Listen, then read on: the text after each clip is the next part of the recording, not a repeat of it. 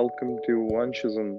Today on the podcast, I have a very special friend of mine who was the first international student to be the General Secretary, that's President of the Students' Union at the Manchester University of Manchester. So that's quite a big achievement in a big university, a well reputed university. And I find him to be a very interesting character. Always greets everyone with a smile, is very passionate about his country, is very passionate about the things he stands for. And today we are going to talk about cocoa trade and how it affects the farmers and how they're exploited on a daily basis by these big companies and stuff. I don't have much knowledge about it, but through his articles that he writes, yes, he writes articles. So yeah, he's a talented man. So yeah, he talks about him, and interestingly, he's a farmer's son. So I guess that's a good introduction, Kawame. What do you think? Yeah, it's an. I'm sure I wouldn't be able to introduce myself. That's me. Yeah, I mean, I'm very pleased to be on your show. No worries, no worries. Thank you for taking out the time. But Kawame, tell us a bit about yourself. How was it growing up in Ghana, and what's it like growing up in a farming family? That's a good question. Ghana is a wonderful country. I'm sure a lot of people that have had a chance of passing by in Ghana would acknowledge this. It's a wonderful country to be in. It's a country I love to bits. So yeah, it's a very wonderful, peaceful, vibrant country. Yeah, we have a population of around 30 million, which I'm sure is less than the population of one state in India. Like a minute, tiny. Yeah, so it's a wonderful country.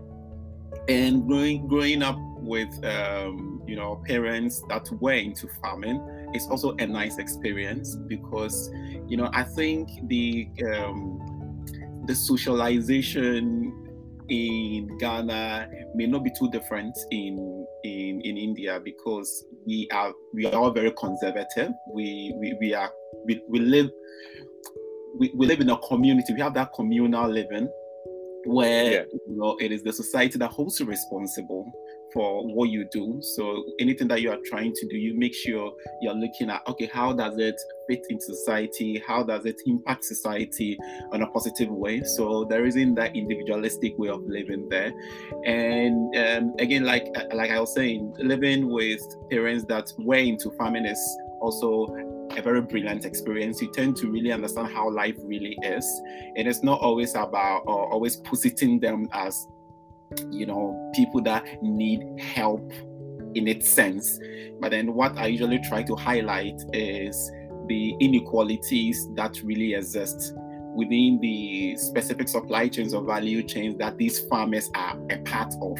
But then most times they posit the farmers as, poor people that require help. No, the farmer wants to be an independent businessman that wants to get value for whatever that they are producing, and they don't get the value for what they're producing. Even in India, I know farmers don't get that. Even exactly. I know that. So exactly, yeah. and that is a problem. So for me, I always want to draw the distinction between a beggar and then somebody who actually is being cheated. You get what I mean? 100%. They usually want to sort of position the farmer in the light as a beggar whom we need to help, in quotes. But then I'm like, no, the farmer is not a beggar. He doesn't need the farmer doesn't need you to be how should I? The farmer doesn't require your pettiness in terms of trying to make the farmer feel like, I care about you. Or no. That isn't what the farmer's looking out for. Give me the kind of value that I want. Fair trade. A very fair trade. So I think so growing up, I think back to your question, growing up in a farming family is a very nice experience. You tend to understand that your role is as a child. It's not just being a child. Your role as a child study your parents and what they do, join in whatever trade that they also do, so that you're able to inherit. Or so even when you go to school, your free time, you also try to learn part of your parents' trade. And so that is why you have some of the children parents in the farm, which unfortunately, again, it is being lumped together with other children that unfortunately are how do I call it, are sort of traded illegally as goods to come and work in certain people's farm. They mix the two together. We have children like us that support our parents and learn what they do in the farm, but then they'll treat that one as child labor, the same way it is with those who actually have been transporting, as in they literally buy children from elsewhere, which is a bad thing for them to do. So yeah, I think in a nutshell, yeah. I can understand how passionate you get about it, and I think we should straight jump into it. Tell us about the cocoa industry. Tell us about how big it is economically, because I have of course seen your articles, and of course you're a good writer and you're a good, I can call you a journalist. How and what's it? Yeah, you were talking about the impact, so just tell me about the impact and how big is the industry? Like, what is it like? 2 billion, 3 billion, 5 billion? How big is it economically, and its impact on the cocoa farmers? Oh yeah, absolutely. So the cocoa chocolate industry is worth between 100 and 150 billion dollars. When you were talking about it in single billion values, it is actually in the triple billion value. So What? it is between 100 and 150 billion dollar industry globally. And then it would interest you that the farming side is just worth a little less than 6 billion. Oh my! Like it's like a lot of difference. Yeah, it's not even up to, like, just if you are calculating it in percentage terms, like, can you even just think about it? It's not even up to 5%. But yeah, that is what farmers across the world that farm cocoa, what they get from the industry. Yeah. That's bullshit, man. I'm sorry to it's not right. But Yeah. you talked about it being such a big industry, and clearly we can see that cocoa farmers are not given a fair share of their hard work. How much does an average farmer, a cocoa farmer in Ghana or Ivory Coast or say West Africa, earn? So so when it comes to that, there have been a lot of calculations that has been done, because I think practically most people in the farming area would, depend on their farm for feeding and things like that. And the way most times they go about their farming, they don't go about it like how a commercial literate person would go about in terms of their farming. So there are a lot of things they do that they don't actually even ascribe economic value to. So some statistics that came out was that when they are to give a dollar value to what cocoa farmers earn, then it means they earn like $2.69 a day. Okay. What? Yeah, $2.69 a day. And this is what, so we are talking about not just the farmer, so we are talking about the cocoa farming. That's what the person gets. And you now ask yourself, okay, so if the person gets that amount of money, then the person needs to pay labor, right? Because they need labor to work in the farm. So he's paying labor out of that money. Out of that money, he's paying labor out of it. No. Yeah, so this was like per day. So if you multiply it by the year, you tend to also know the annual, let's say, sort of income that cocoa farmers earn. So they pay labor out of that. So that is one. And then most times the labor are their family. So, and then the average cocoa farmer have like let's say eight, their household is like eight member household. And so imagine dividing the 2.69 by the member of the household. You realize that they are earning some 0 point something dollar per member. And then when they do that calculation, what they usually forget is that, okay, how about the land? Because we have that land system where the cocoa farmer may not necessarily be the owner of the land. You get it? And so if they are not the owner of the land, then there is also an arrangement that actually, let's say the owners of the land would say, well, if you farm on my land, 1/3 of the produce of your cocoa comes to me. Yeah. Good. So then it means that the 2.69 was calculated with the cocoa farmer owns the land.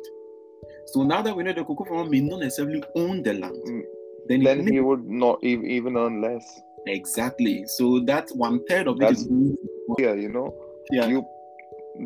It's like, you might know, you might not know. It's like those contracts in which you are in constant loop of paying what you earn. It's like you don't get anything out of it, and it's Absolutely. exploitation. You don't even get enough to survive and get by. Yeah. And you wouldn't blame the landowner, because the landowner is in the same situation. Okay, so so you'd be like, I have a land, you want to farm on it, so of course you have to pay for farming on the land. And we'll be like, okay, we can do an arrangement where I get 1/3 of the value of what you produce. So you realize that when you take that one also out, and then most time the arrangement is different. So some will take 1/3, some will take actually half. Okay, so I'm talking about half of that money going, and then the rest is being shared. And so that is the extent to which I can actually just let you know the precarious situation that the farmers are in. In terms of how much they earn. And so how would you expect such a cocoa farmer to be able to send their kids to a good school, to be able to come out and gain a job that will bring in a second income into the family? How would you expect the cocoa farmer to provide a good lifestyle for the children? How can the cocoa farmer's child leave the farm, come to maybe the city to actually see that, I can also aspire to become a banker. I can aspire to become this particular profession. Because if you are locked up in the village, the only thing the person see is farming. The person is not seeing, let's say, a doctor. The person is. The person is not seeing who a pilot is, who a pediatrician, like all those kind of professions that you see in the city. If the person is not exposed to it, how can a person aspire to be one of them? You get what I mean? So that is for me, that is the situation, and that is how the industry has lowered the standards for cocoa farmers. Yet everybody pretend they are sort of helping farmers, but they are not doing anything. True. And it is proper exploitation, and the system's in place for it to happen. Is there child labor and exploitation as well? Yeah, so I think first, the child labor situation is a complex one. I agree that there is child labor in cocoa farms. So that's what I was trying to clarify at the beginning, that we have two situations. We have children that support their parents in cocoa farming. And then the reason why they do that is because cocoa farming now isn't an attractive business anybody can go into. And so if the cocoa farmer is supposed to employ labor that they need to pay, knowing that the money that they are going to get is something little that they can't even use to pay back the labor, then the family supports it. And I'm sure maybe in India is there, where if your parents are starting something and they know they don't have money, they'll be like, they'll get the family members to support. Yeah.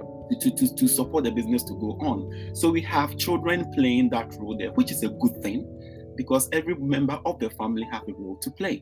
So it is not that the child is being forced. The child helps the family like any other person do. So we have that one. So in many cases, it's just helping them out. Yeah, so you are part of the family and you are participating. And then we have the second one where you are also getting your father is teaching you the trade. Okay, so that when he is not there, or when your mother is not there or your father is not there, you can continue on the trade. So it's the same with, I'm sure, in India, everywhere in the world, where even if your father owns a particular business, he will try and get you to understudy what he or she does, so that when he or she is not there, you can take over and manage the business. So it's not different. Yes, one is a farm, and this one is like maybe a business organization. So that is why one thing. The third one is because of how terrible the income situation really is. Then we now have people who are exploiting it by, going to vulnerable countries to sort of, in quote, buy children from their parents and come in and bring them as laborers into cocoa farms in different countries. I mean, that is a bad thing to do. But my point is, what actually facilitates somebody to even think of doing that? If the industry was doing well, then nobody would even think of doing that. I understand, because of already not having that wage, they have to kind of get help from their own family because the conditions so bad. Yeah. And yes, there might be exploitation and child labor, but yeah, I understand the point. But as like try to lump it together, which is what frustrates me a lot. You try to lump everything together. Oh, they saw children as child labor. No, like why do you do that? And that's the intellectual dishonesty, even with researchers in UK, for example, where they just go and they use the standard they have in their country to be the one that they use to measure in other country. Meanwhile, they are the ones that have created that situation where people are forced to now seek children as labor in their farm, but they pretend not to talk about it, and then rather would look at situations where they just go there and come and tell, oh, there is child labor, there is this, and they don't want to even sort of nuance the discussion to say, no, actually, these are the situations in there. It is this particular one where children are sold. That is what is a bad thing. A child helping the parents in the farm isn't a bad thing. I agree with you. I agree 100%. Kawame, you talked about how big the industry is, how big the impact it has on the farmers, how less they get paid, and the systemic issues. But tell us about, there must be a regulation, right? There must be a regulator to look after the trade industry, the farming industry, the cocoa industry. Is fair trade really fair to cocoa farmers? So let me approach it this way. So when you take fair trade, the concept of fair trade is actually a good thing. So they came up with the idea that, hey, we've seen that there are inequalities in the value distribution in the cocoa in the cocoa industry. So what we are coming in to make sure that farmers are treated very well. They are given the value that they deserve. So this is something I think everybody is supposed to support. But then I sat down and I said, okay, so fair trade has been in this. They came into this industry for over 20 years, and then the situation of cocoa farms keep getting worse and worse and worse. So my point was, so what are they doing? So I was like, okay, let me just go and really research about them. So I went in, I researched about them, and I realized that they were operating on two principles. They said that they are going to set a price floor. So what a price floor means is that they are going to set a minimum price for farmers that would ascribe to their fair trade principles. So it means that if you're a farmer and you want to have a minimum price for your cocoa beans, meaning that anytime there is a price, the price fluctuations in the commodities market, if you do not want it to affect you that much, we can say that if let's say they set it at $2,000 per metric ton, so they would say if the price drops to let's say 1,900, we will still give you the 2,000. You get what I mean? So they assurance, yeah. So they set a minimum price of $2,000 per metric ton of cocoa bean. And then they also said that they are able to, anybody that buys fair trade product pays a premium. So they're able to give $200 per metric ton as a premium to the farmer. So those are the two principles. They set a minimum price and then they also provide a premium. And so I was like, okay, so then let me look at the records. Let me look at the prices of the price of cocoa beans per metric ton for over the 20 years to see whether the price has most times dropped below 2,000, so that you can actually see the relevance of fair trade. That a lot of the time cocoa prices have dropped, and then the farmers are able to still secure 2,000, which means fair trade is actually helping. And that's okay. So and then how about the premium, the $200 premium? Do they actually give it to the farmers? So those are the two things I was analyzing, and I realized that within the 20-year period, the last 10 years, for more than 9 years, the price of cocoa never dropped. What? Yeah, it didn't drop. Okay. Yeah, like for a period of 20 years, the price of cocoa, about 90% of the time, the price of cocoa never dropped below $2,000. You get it? So I was like, but why would you fix your minimum price at 2,000 for over 20 years? It's shocking. You get it? Like for over 20 years, you are just telling the farmer that, okay, so if the price of cocoa go above 2,000, yeah, you are going to be fine. I'm not going to do anything. But if your price falls below, meanwhile, you are actually selling, you allow the farmer to adhere to your principles, which come at a cost to the fair trade farmer, as opposed to another farmer that is not following the fair trade principles. So you get what I mean? You would want to show a difference between a farmer that is on the fair trade principles, who is following the fair trade principles, and a farmer who is not following the fair trade principles. So if about 90% of the time, over the 20 years, the cocoa farmer who is following the fair trade principles do not actually experience the benefits of the minimum price of fair trade, then what is the relevance of the person being there? When they following the fair trade principle come at a huge cost, because they will tell you how you're supposed to manage your farm, how you're supposed to manage your labor, how you're supposed to pay them, and all those kind of things. I was like, no, but then they failed on that. So that is what I was saying in my head. Like, they have failed on that. So because this is what the data is saying. So I packed that one. So that I went to the levy, the $200. Yeah. And I went there to also analyze. And the research found out that they keep over 50% of that premium. They keep it as fair trade to manage their operations. You get it? So they are running fair trade as a business, and they need to pay staff. And they are taking that from the premium. Yeah. So I was like, have they told the world that the premium they are paying actually doesn't get to the farmer?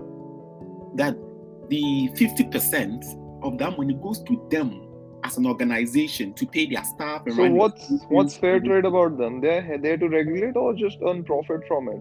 You get my point. So I was like, how can you come and fit into in the middle, trying to fight for the farmer, yet all the money that come, you are using it to run your operation? So like, what's the relevance? So you are literally getting the farmer to adhere to the standards of the West, just that at no benefit to the farmer. So why should the farmer go through that? So I didn't understand that. I was like, oh, okay, so this is what is happening. So they've created fair trade as a brand. They've created it as a brand that will give some legitimacy to the businesses in Europe to make them feel like, oh, you see, we pay fair prices to cocoa farmers, to, let's say, I think in India, they have a lot of products that are on fair trade. In India, what's happening with farmers in India is another topic for a day. We would definitely talk about that. You get it? And I know you have read about it, and your background, from being from a farming family, you know what's going on. And Exactly. it's kind of the same now. What they learn is they'll give, and the fair trade industries would take the profit.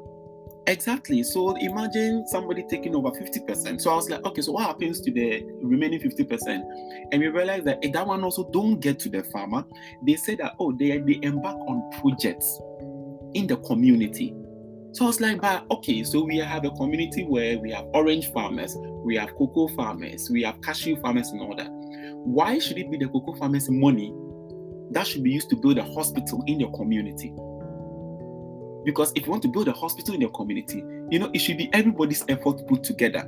Why are you saying that it should be the cocoa farmers' sweat that should be used to put up a hospital for everybody in the community to use? I mean, I'm not disputing the fact that, I'm not saying that a hospital or school in a community is not important.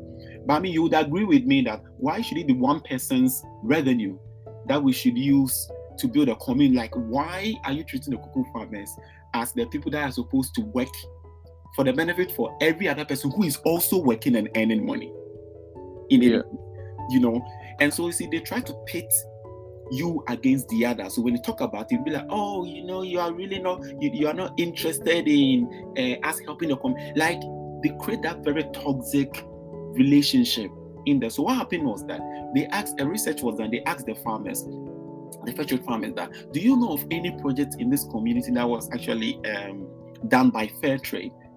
And almost all the farmers could not identify any project in the community that they could say that this was done by fair trade. So it means that the remaining 50% that is they claim goes to the farmer. Part of it that they claim they used to do the project. Also, the farmers can't even identify the project in the community. You get it? So these were the huge inconsistencies in what we're doing. So let's even pack all these two main how do I call it? The two main value propositions. So that's how I was analyzing that and so I was sort of doing an empirical analysis of what they said. It's like policy and practice, what they said and what they're doing in practice and what the data is saying. So I asked myself, how do members become part of fair trade? Yeah. Then again, I now realized that before you become part of a fair trade, you need to join a cooperative, a farmers cooperative. So it is so the farmer doesn't join the fair trade. It is a cooperative that joins the fair trade. So the cooperative, if you are joining the fair trade, you pay money in dollars. Yeah. The cooperative need to pay in dollars, and I asked myself, why? You said you are coming to help the farmer who is poor and is not getting any money. Now you tell the farmer to pay to become part of fair trade. So you have become a business. You are charging the cocoa farmer to help the farmer. It's bullshit. These organizations, and are these organizations externally headed by the US or how? Who is it? Yeah. US. What are they doing in West Africa now? Oh yeah, so they have the Fair Trade International, which I think it works within the US, the UK, EU, and all that. So then they again thinking about those countries first, and then exactly. Of course. The UN, basically, the UN of farming. Exactly. And so that's what they were doing. And so I wrote the article on that. That was actually my first article. In fact, it was part of my dissertation when I was doing my master's. So I wrote that article and they reacted to it. They read the article and they were like, oh my God, like, what is this guy trying to talk about? And then they wrote a rebuttal. But Kawami, you're right. And you often say that there is a cocoa emergency. There is. You have to tell us about that. Tell us more about me. Tell us more about the cocoa emergency and tell us what's your inspiration to represent the cocoa farmers. Yeah, I think it comes from a good place, as again, my parents are cocoa farmers, so that is one. Ghana is supposed to be benefiting from cocoa farming, and Ghana is where I come from, so that's the second one. And yeah, so I think those two things are my driving force, and I feel like yes, this really needs to be talked about. And then the reason why I talked about the there's an emergency, the cocoa emergency. I was just trying to link it to how we talk about climate emergency. And I was saying that people are always talking about, the cocoa farmer not earning a lot and all that, but they forget to also add the other things that even make the cocoa farming situation much worse, especially the land situation. The fact that the cocoa farmer would have to share the revenue with the landowner, which he or she's supposed to do. I'm not saying but that. Not if you earn so less. You get my point, but it's like the farmer, the landowner can't give you the land for free because the land is not given by the government. You get it? The land is another person's private property, and you are going to farm on it. So that is why I was calling it for an emergency, because the cocoa farmer is in a situation where I think he's supposed to choose between a rock and a hard place. It's like all of them are just very difficult for them. And I was also talking about the fact that we have higher, like the inflation rate in Ghana is quite high, and so when you are not paying the farmer very well, when they are not experiencing, let's say, a consistent increase in the prices for their products, and then we at our side have a very consistent increase in inflation, then what is going to happen that the economic value of the monies that they get keep going down, and it's not been changed for years and years. You get it? It keeps going down. And how do you expect the farmer to be able to make ends meet? So that is why I feel like it really needs to be talked about, because a lot of people don't talk about it. I always think that we should, in India, West Africa, and everywhere in the world, we thank the family, God, or whoever we believe in for just having a meal. And the meal we have is not possible without the farmers. It's just as simple as that. Absolutely. So I guess it's just about thanking them. It's just about being grateful, and it's just about talking that the farmers are unfairly treated. And I think it's about we taking action, because it's like, what was happening here where, the people wake up in the morning, I think is it in the evening on Tuesdays, and be clapping for the front line nurses. And that doesn't make any difference. You get it? Like, it doesn't make any kind of a difference. I think we have grown into a situation where people will always want to virtue signal without actually doing the virtuous thing. In the world to know. Fair trade an example of being there in place and doing nothing. And always talking about how farmers are we are taking the women through education, and I'm like, are you serious? What are you doing? And I think what makes it even worse is that I asked them for data. I asked them that they should provide data on what actually caused them to establish fair trade in the first place. And then how have they been monitoring the improvements in the incomes and the livelihood of the farmers? And they could not. That's what I'm saying. I was watching this documentary on sea and climate change and Seaspiracy. I don't know what it was called.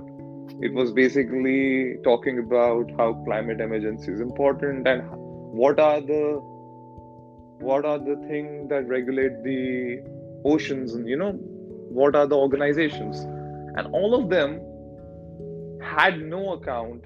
They were holding no responsibility. They were just like, this is the best we can do. And you see these UN, these organizations, and you're like, what's happening in Afghanistan? At least do something, say something. And it's just weird.